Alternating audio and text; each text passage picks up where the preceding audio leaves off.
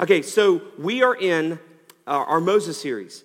And I love this story of Moses. I've read, like most of you probably have read or are familiar with some of the key points of Moses' life. You know, you got the baby in the basket, you got the burning bush, you got the Red Sea, you got the 10 Commandments, you got all of these things with Moses' life. And so what we're doing is we're taking Moses' life and we're asking the question, you know, what does this have to do with me, God?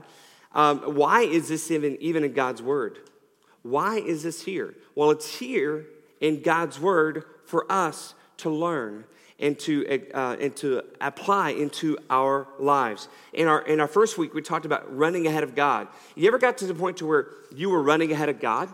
To where you said, you know, God, I'll take care of it. Instead of relying upon God, you're saying, God, I can do this. That happens to me all the time. And I'm always just having to say, okay, all right, is this me or is this God? Because if it's me, it's not going to go over really well. And I know that because I've experienced that. And so you might be in a similar situation where you feel like you're going to run ahead of God. And we found out through Moses' story, while he was Prince of Egypt, and he tried to run ahead of God and try to take care of matters in his own hands. He's like, you know, God, I got this. I'm going to kill one of these soldiers, these Egyptian soldiers, even though I'm a Prince of Egypt. And I'm going to kill one of these.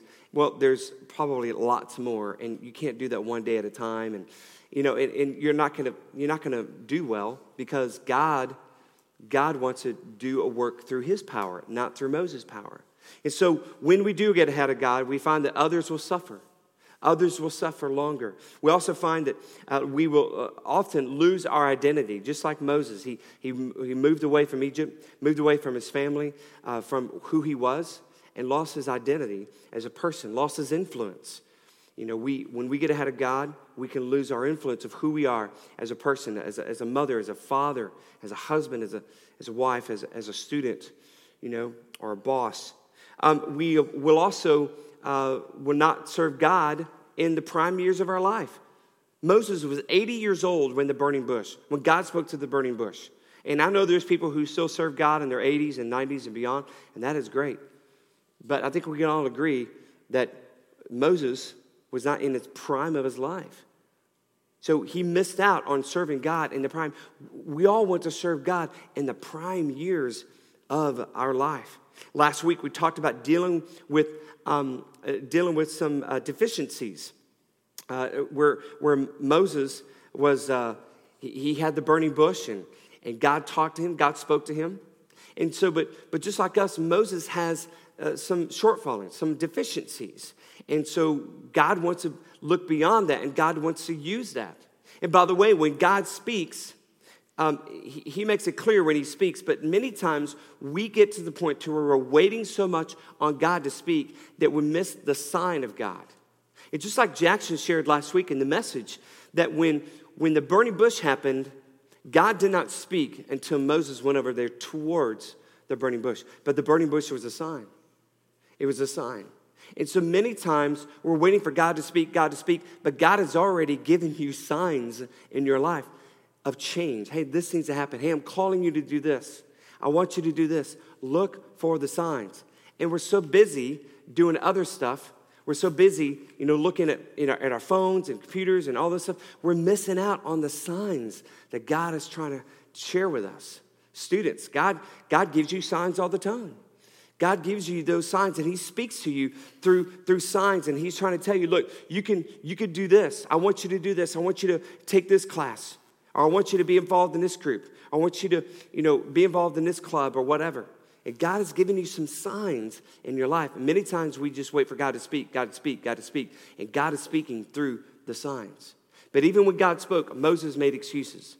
Moses said, you know, okay, God, really? I'm 80 years old. I've killed somebody. Remember that, God? I killed somebody about 40 years ago. And I don't speak well. I don't really know how to do this. So he's making excuses after excuses after excuses. And God answered every single one. You know, it doesn't matter about your past. Moses, I'm calling you, I'm calling you, I'm calling you. Yes, at 80 years old, I'm calling you. So just like Moses, don't let your past affect your future. Don't let your past affect your future in serving God. And when I say serve God, I don't mean you're going to be a pastor or minister or whatever. You can serve God right where you are, at your workplace, in your neighborhood, how people look at you, in your family. You can serve God. And so don't let your past mistakes affect your future work for God. And God will call you even with those past mistakes. So this week we're going to talk about obedience. So Moses, and this is all about the pursuit of God, the tagline of the series, pursuing God. And so as Moses is pursuing God, he decides, all right, I'm going to take my family. So he takes his wife and his kids, and he leaves Midian and heads toward Egypt. But what we're going to find out today is just like disobedience causes problems in our life, we can all agree with that. But just like disobedience causes problems, can I tell you something? Obedience can also cause some problems in our lives. Have you ever obeyed God and found out, man, this isn't as easy as I thought. This isn't as easy as I thought.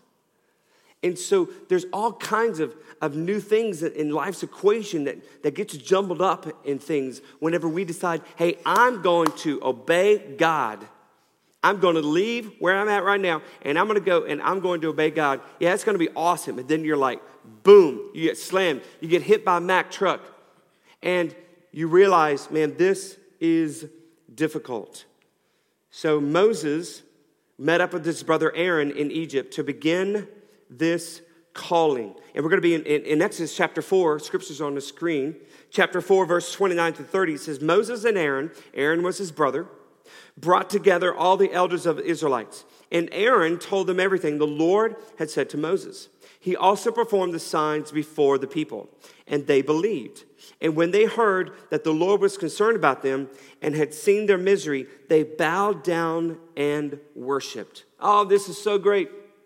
Moses comes back, and people, they forget about him killing somebody, and he comes back, and Aaron is there. Of course, Aaron has been in Egypt the whole time. And so he comes over there, and they give this plan, and they share with what God's doing. He showed them some signs with the staff, and so people would kind of believe with that. And everything was going great. Now, all they had to do was convince Pharaoh. No big deal. The most powerful person in the world. We just have to convince the guy on the throne. So let's pick up there in Exodus chapter 5, verse 1 through 5. It says, afterward, Moses and Aaron went to Pharaoh and said, this is what the Lord, the God of Israel, says. Let my people go. We hear that phrase many times as we study this passage. Let my people go so that they may hold a festival to me in the wilderness. Pharaoh said, who is the Lord that I should obey him and let Israel go? I don't know the Lord, and I will not let Israel go, which makes sense. They had lots of gods in Egypt that they served. Who is this Lord God? Then they said, the God of the Hebrews has met with us. Burning bush. Now, let us take a 3-day journey into the wilderness to offer sacrifices to the Lord our God, or he may strike us with plagues or with the sword. Foreshadowing. Verse 4, but the king of Egypt said, Moses and Aaron, why are you taking the people away from their labor? Get back to your work.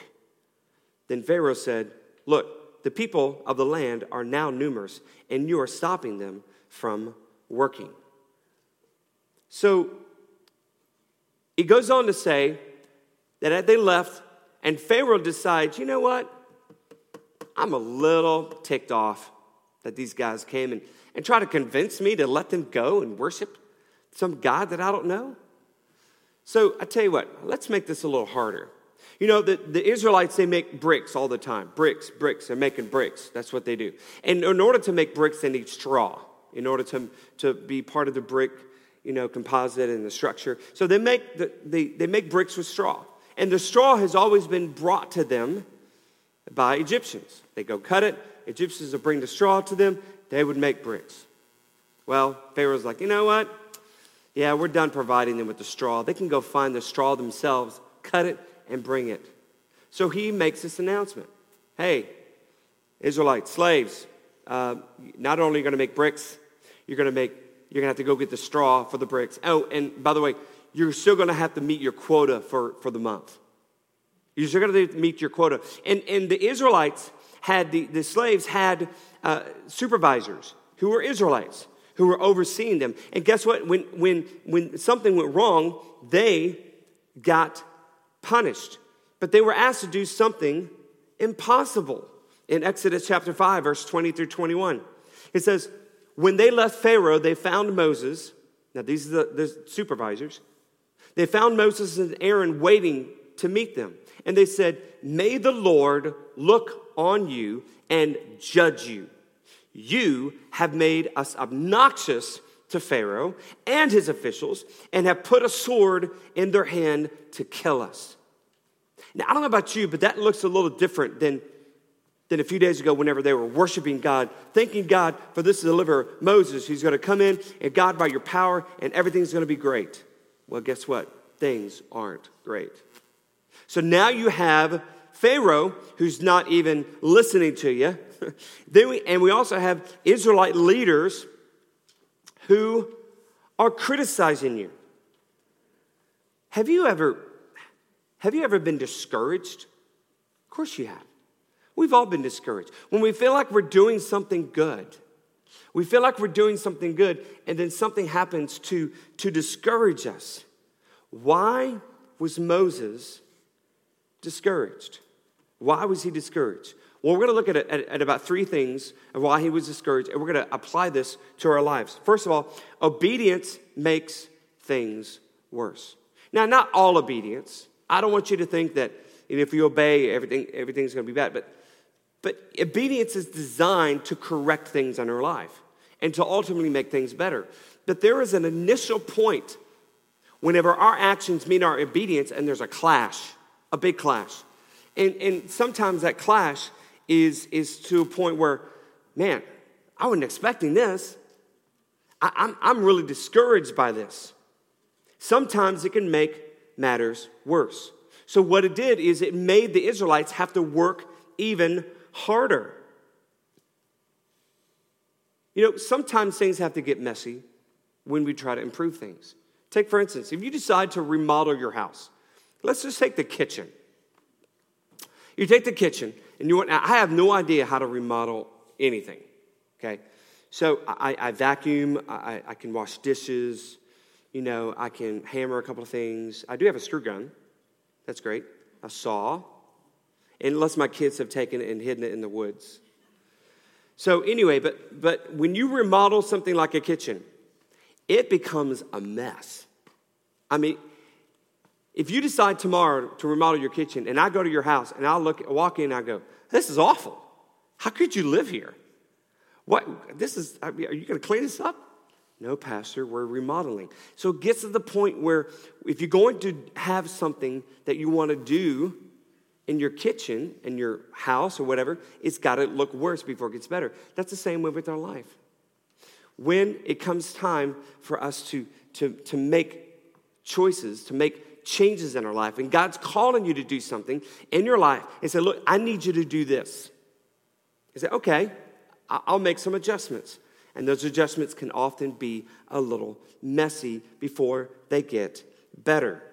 So he was discouraged because everybody thought Moses, that man, made the situation worse. I'm sure he must have thought, okay, I tried serving God, but it didn't work. I've met families. I've met families both, within this church, but mostly with other churches I've served in the past. Families they'll decide, all right, we need to get our family in church. And maybe they'll have teenagers, and they'll come to church, and they haven't been to church in a while. And then they come, they realize, okay, this is good. It's a good adjustment. I feel like God is calling us, our family, to come to church. And they come to church, and then they get home, and there's some there's some consequences. I mean, there's some clashing going on with what the message was about.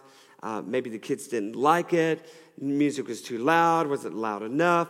The pastor was too short. The pastor was too long. Not short, The pastor was too long. I know all of these things. And I didn't really like what he said. I really don't like the youth minister. Don't like what the kids are doing. There's not free donuts. Whatever it is. And then they kind of realize, man, this is really difficult to get our family into church. And so some families, they do this. They're like, all right, so we're just going to try this for a few weeks and that for a few weeks and this over here for a few weeks and this for a few weeks. And they just keep doing this over and over and over again. And they realize that the clashing and all of the turmoil in their life just continues to happen. Now, I know that when you move into a new area, we've actually had to do this before. When you move into a new area, you have to find a new church. And obviously there's a time where you have to go shop around, I guess. Shop around and look or pray and seek the Lord on that. But I'm talking about people who've been there for a while and they just want to make sure everybody feels good about it. Everybody feels good about it. Rather than it's like, okay, what is God saying to the family? What is God saying to the family? Because guess what? If there's a little bit of turmoil, if there's a little bit of question, if there's a little bit of kind of pushback, that's okay. Because guess what? That means the enemy doesn't like it. It means the enemy doesn't like it. We've had families. There's families sitting right here in the center section.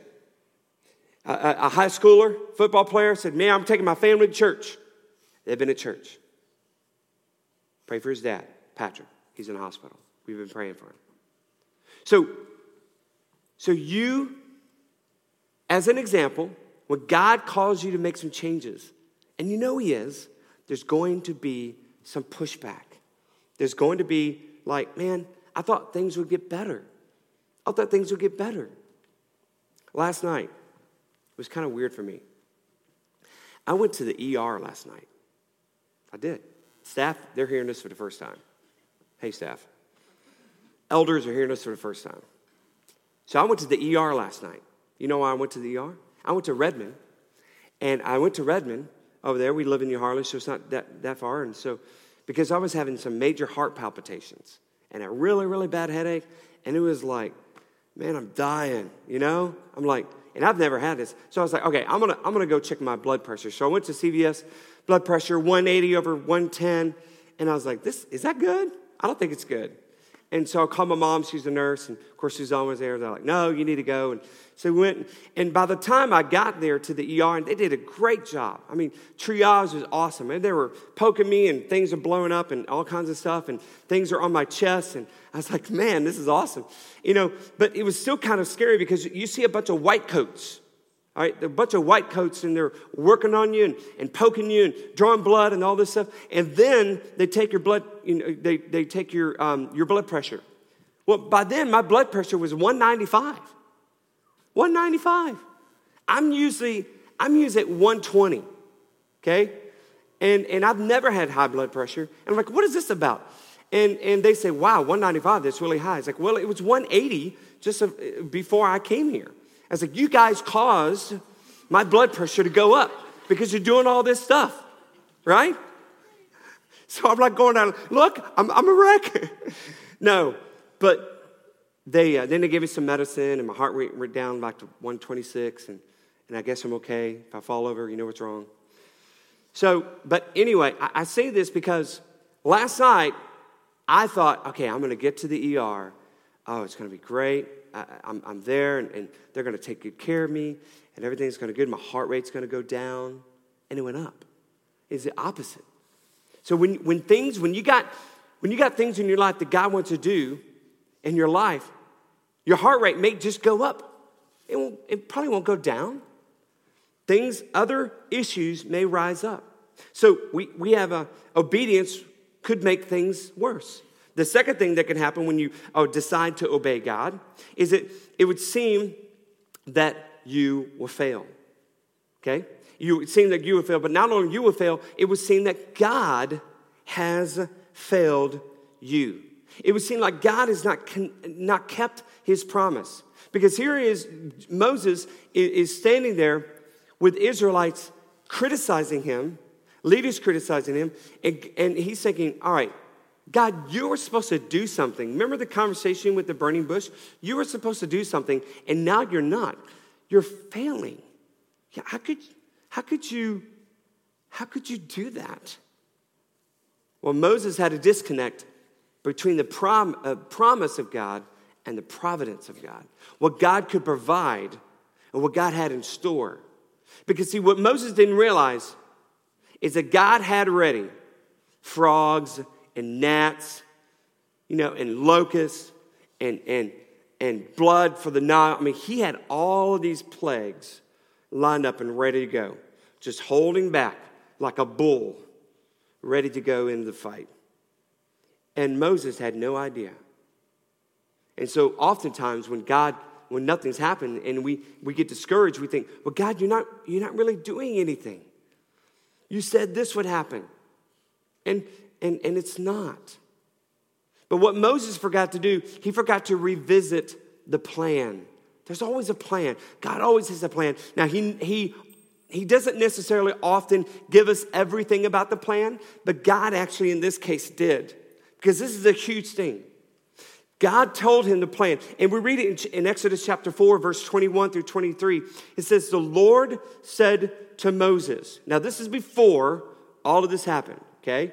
The Lord said to Moses, when you return to Egypt, okay, so he's still in Midian, see that you perform before Pharaoh all the wonders I have given you the power to do. But I will harden his heart, Pharaoh's heart, so that he will not let the people go. All right, that's going to happen. Then say to Pharaoh, this is what the Lord says. Israel is my firstborn son, and I told you, let my son go so he may worship me. But you refuse to let him go, so I will kill your firstborn son. That is the last plague. That's plague number 10, when he kills the firstborn, and Pharaoh's firstborn son is one of them. God tells Moses what's going to happen. And Moses forgot to revisit the plan. So when you feel like God is silent or God is just not working or God is failing, revisit the plan. Revisit the plan. So let me share with you on this. So whatever change God has asked you to make, whatever things God has asked you to obey, whether it be your spiritual life, your marriage, your finances, relationships, whatever change, whatever improvement God is asking you to make as the Holy Spirit moves, write it down. What does that look like? What does that look like? Ask God, what does that look like in my life? Okay? I'm writing down, okay, what does it look like not to have heart palpitations? What does it look like? I can do this, and I can do this, and I can do this. Okay? Well, great. So I'm writing that down, and because I can have a better health, I could do all these other things. And so you write that down, and you revisit this. And you say, okay, God, whatever these things are in your life, you can revisit that and say, okay, this is what it's going to be like. I know it seems like God might be silent, God might be failing you, but you got to be able to write it down. So write it down. God is not failing you. Write out that plan. Third thing, not only do we feel like God is a failure, we feel like that we are a failure. We feel like that we are a failure. Moses did not convince Pharaoh. Moses had no one to follow him, except maybe his brother. And so Moses was there, left Midian, left a career, left a stable home life, uprooted his family, back to Egypt, place where he killed somebody, a place that he's like, okay, who am I? Am I Hebrew? Am I Egyptian? What is this? And he had, he had this call from this burning bush, which is really cool. Thank you, God, for doing that. But then he's like, okay, nobody's following me. And I can't even convince Pharaoh. And not only am I receiving criticism, I'm receiving destructive criticism. Not constructive, but destructive. It's destructing my confidence in what God has called me to do. Moses did make a stink in the eyes of Pharaoh regarding the Israelite people. just by obeying God. He's thinking, man, I'm a failure. I'm a failure. But how did Moses respond to this? We see in Exodus chapter 5, verse 22 through 23. Moses returned to the Lord and said, "Why, Lord? Why have you brought trouble on this people? Is this why you sent me? Ever since I went to Pharaoh to speak in your name, he has brought trouble on this people. If you've not rescued your people at all." So God wants you, first of all, to be honest with him and be upfront. You could talk to God in these kinds of ways. God is big enough. God can handle that. You could be honest with God. God, I just don't understand. I don't understand why this is happening. I'm a failure, God. Why is this happening? But one thing that we find that Moses did not do, and here's what's important. When you feel like that you're failing as a dad, as a mom, as a husband, as a wife, as a student, as an athlete, as a coworker, whatever title, whatever area in your life, you feel like, man, it's not doing that really well. This is something you can use. Because this is one thing these are some things that Moses did not do. He did not ignore the criticism. He didn't ignore it. He took it. The criticism from the Israelites. So whatever role you're in, when people criticize you, just take it. Say, okay, I'm going to take that. And I'm going to use it. But also, nowhere in Scripture do we find it. He did not blame others. He did not blame other people. He did not blame Pharaoh. He did not blame the Israelites. So when you do receive criticism, when you do feel discouraged, don't blame other people. Don't pass that blame onto something else. Well, I would be a better father if this wasn't happening, or this person, or my job, or this or that. And I've done that myself. Use that now. Just push a blame. Own it. Listen to the criticism. Do not ignore it. And do not blame others. And the last thing, do not try to defend yourself. Moses didn't do that. Don't try to defend yourself. Oh yeah, but I did this and I did that. Oh yeah, you just watch. Don't try to defend yourself. Allow God to defend that. Because whatever God has called you to do, this is really important. It's not even my notes. Listen, what God has called you to do, you got to get to the point to where, all right, this is God's project. This is God's calling. I'm just a person who's walking in it. Okay? This is God's calling. I'm the person that's just walking in it. It's almost like if God gave you a car, okay? Like a really, really, really nice car. My son Landon went to prom. Well, he went to prom last night, and he went to prom last week too, so he's like prommed out. All right, but he got to ride a really, really cool Mercedes-Benz convertible, and it was awesome. He even named the car Sadie. Don't name the car. But he drove, a friend of mine it doesn't belong to church, just somebody outside the church. Hey, just borrow my Mercedes-Benz convertible, it's awesome. Okay? So Landon's, he's driving his car. You may not know everything about how the car works, and that's okay. But man, you look really good in that car. I'm saying this because, listen, what God is calling you to do in your life, God wants you to look like you're driving in a Mercedes-Benz, a convertible Mercedes-Benz, 2-seater sports, goes 0 to 70 in, well, I can't talk about it, but I've checked it out. It's really good. But God wants you to ride in your life in a Mercedes-Benz. He wants you as a father to be riding in that Mercedes-Benz convertible. Man, look at this guy. As a mother, as a spouse, students, God wants you to be the shining example, shining like stars, as Paul said, and shining like stars as an example to those around you. He wants your life to look like a convertible Mercedes-Benz. And guess what? You're not going to know everything about that car. That's okay. It's God's car. It's not your car. It's God's car. So whatever God's calling you to do, whatever step of obedience, that's God. God, you own that. That's yours. I'm just riding in it. And that's okay. So don't ignore any kind of criticism. Don't ignore the fact that you don't know how everything works in this Mercedes-Benz. Don't blame other people. Well, he didn't teach me.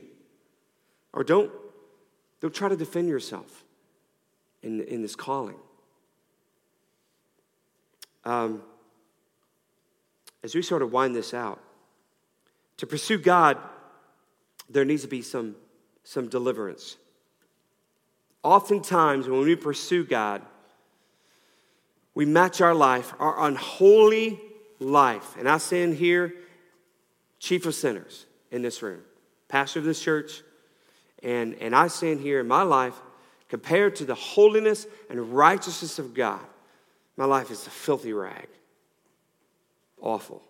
And so as I stand here and compare my life to his life, I know that there needs to be some changes. I know that there needs to be some deliverance that happens in your life.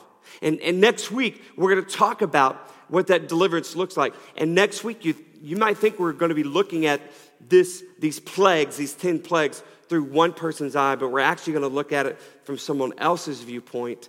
And I cannot wait to share that with you, the 10 plagues. You don't want to miss it. But obviously, the Israelites, they do get delivered. But what is the gospel message of deliverance in Exodus? Because that gospel message of deliverance is right there. The Jews were held in slavery and in bondage. The New Testament gospel is we are often held in spiritual slavery. We're held in bondage. There are things in our life that can hold us and hold us back. Yes, even as believers, okay? There are things in our life that can just feel like they're handcuffing us, and we can't really do anything. It's like we're immobile, and we can't really be used by God to the fullness of our ability. Why? Because we're enslaved. We're held captive by sin in our life. But we can have deliverance, just like the Israelites. What does that look like? That looks like that just like the Jews. The Jews did not deliver themselves. They did not say, okay, Moses, stop all this nonsense. We're just going to go in and leave. That couldn't happen. The Egyptian army would have slaughtered them. They did not deliver themselves. Just like the Jews, we cannot deliver ourselves. I don't care how hard you try. I don't care how hard you try. Whatever is holding you back, whatever it has you in bondage, you can't do that on your own strength. Many people try. Oh, you might can get by for a little bit. Yes. But it's still there. So you need the power of the Holy Spirit. You need the prayers of other people.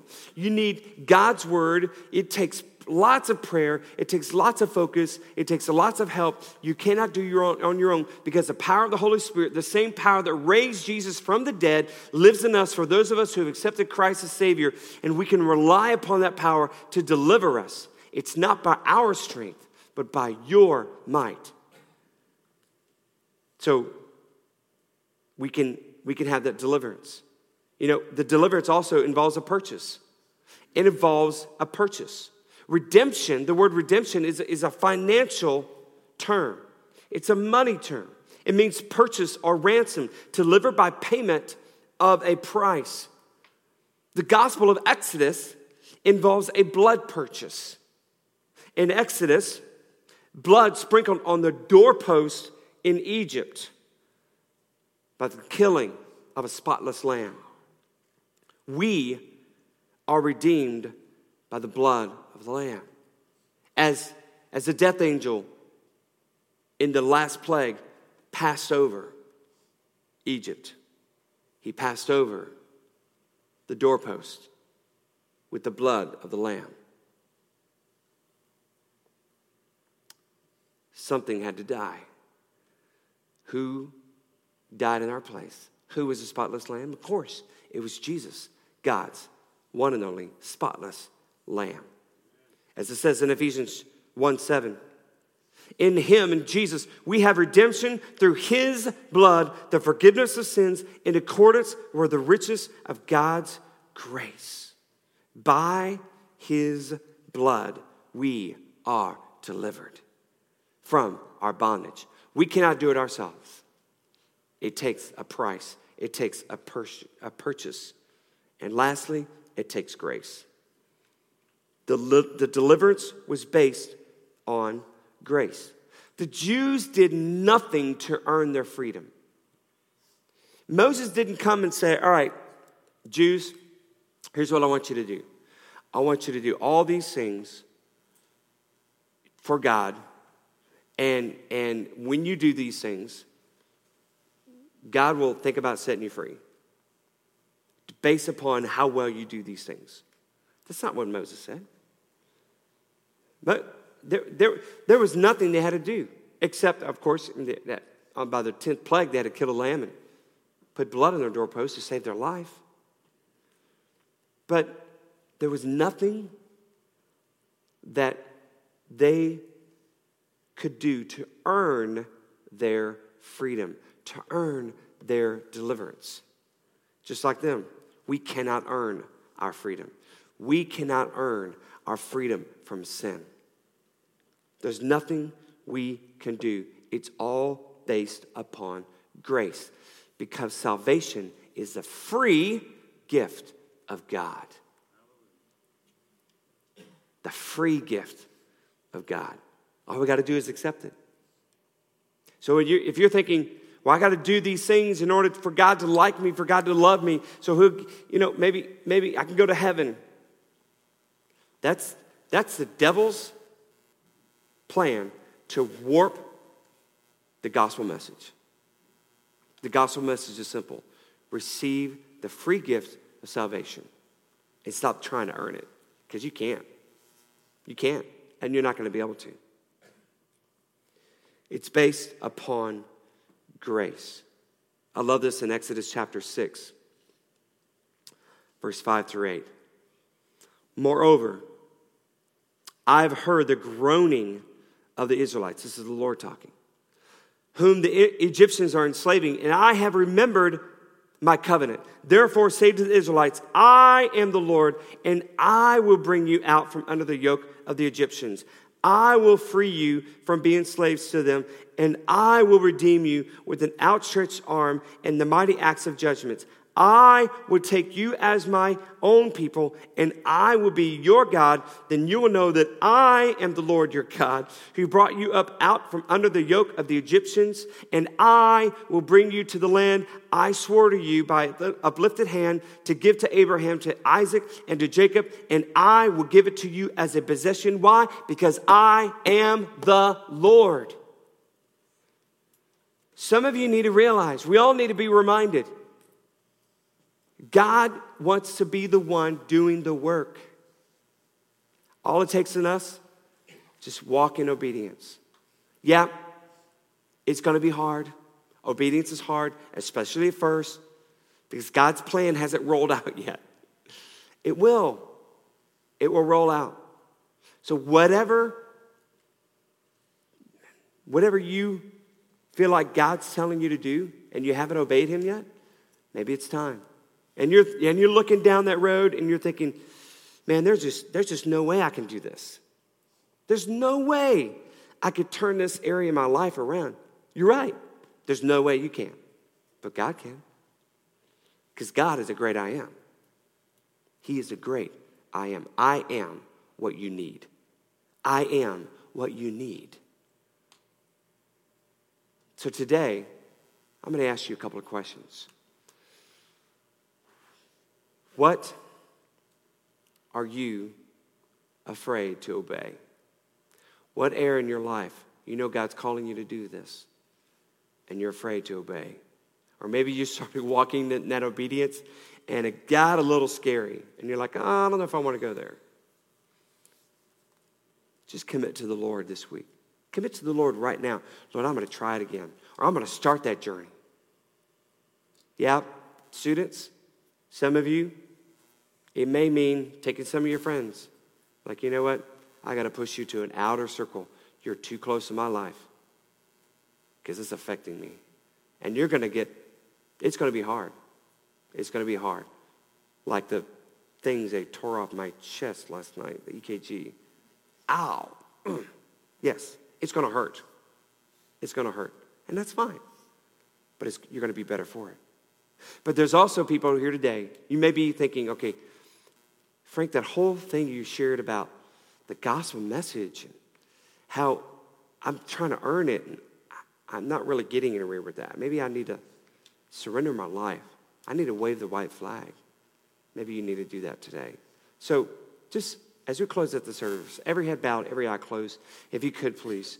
As we close out this service, I want you to just really focus in on what the Lord is trying to tell you right now with no distractions. So something about where you're going to go to lunch or what you got to do today or what assignment students you still have to complete before tomorrow. Just get all that stuff out of your head and ask the Lord, Lord, what area of my life am I not obeying you? Just ask that in your heart. Lord, what area in my life am I not obeying you? And then ask the Lord, Lord, just give me strength. Give me endurance. Give me faith to know you've got the plan. Help me trust you with this. And then if you're ready, just commit to the Lord. Lord, I'm going to go back again. I'm going to start obeying you. Or I'm going to just start this journey. Just commit that to the Lord if you're ready. And if you're sitting here today and you have never accepted Christ as Savior, you never invited him to be Lord of your life, and you're thinking, Frank, I just have some unsettling in my heart. I just have never I've never invited Jesus to be Lord of my life. I've been trying to fix things, and it's not going anywhere. I think it's too complicated. I need to simplify. I just need to ask Jesus to be Lord of my life and come into my life and forgive me my sins with no one looking around. If that is you and you're ready to make that decision, just show me by uplifted hand. Just uplifted hand, if that is you, if you need to accept Christ as Savior. If that is you, you could say this prayer right now. You could say, Lord Jesus, I'm sorry for my sin. Forgive me, Jesus. I ask you to come into my life, to be Lord of my life. I believe you died for my sins, and I believe that you rose again. So I give you my heart. I surrender my life to you. In Jesus' name, amen and amen.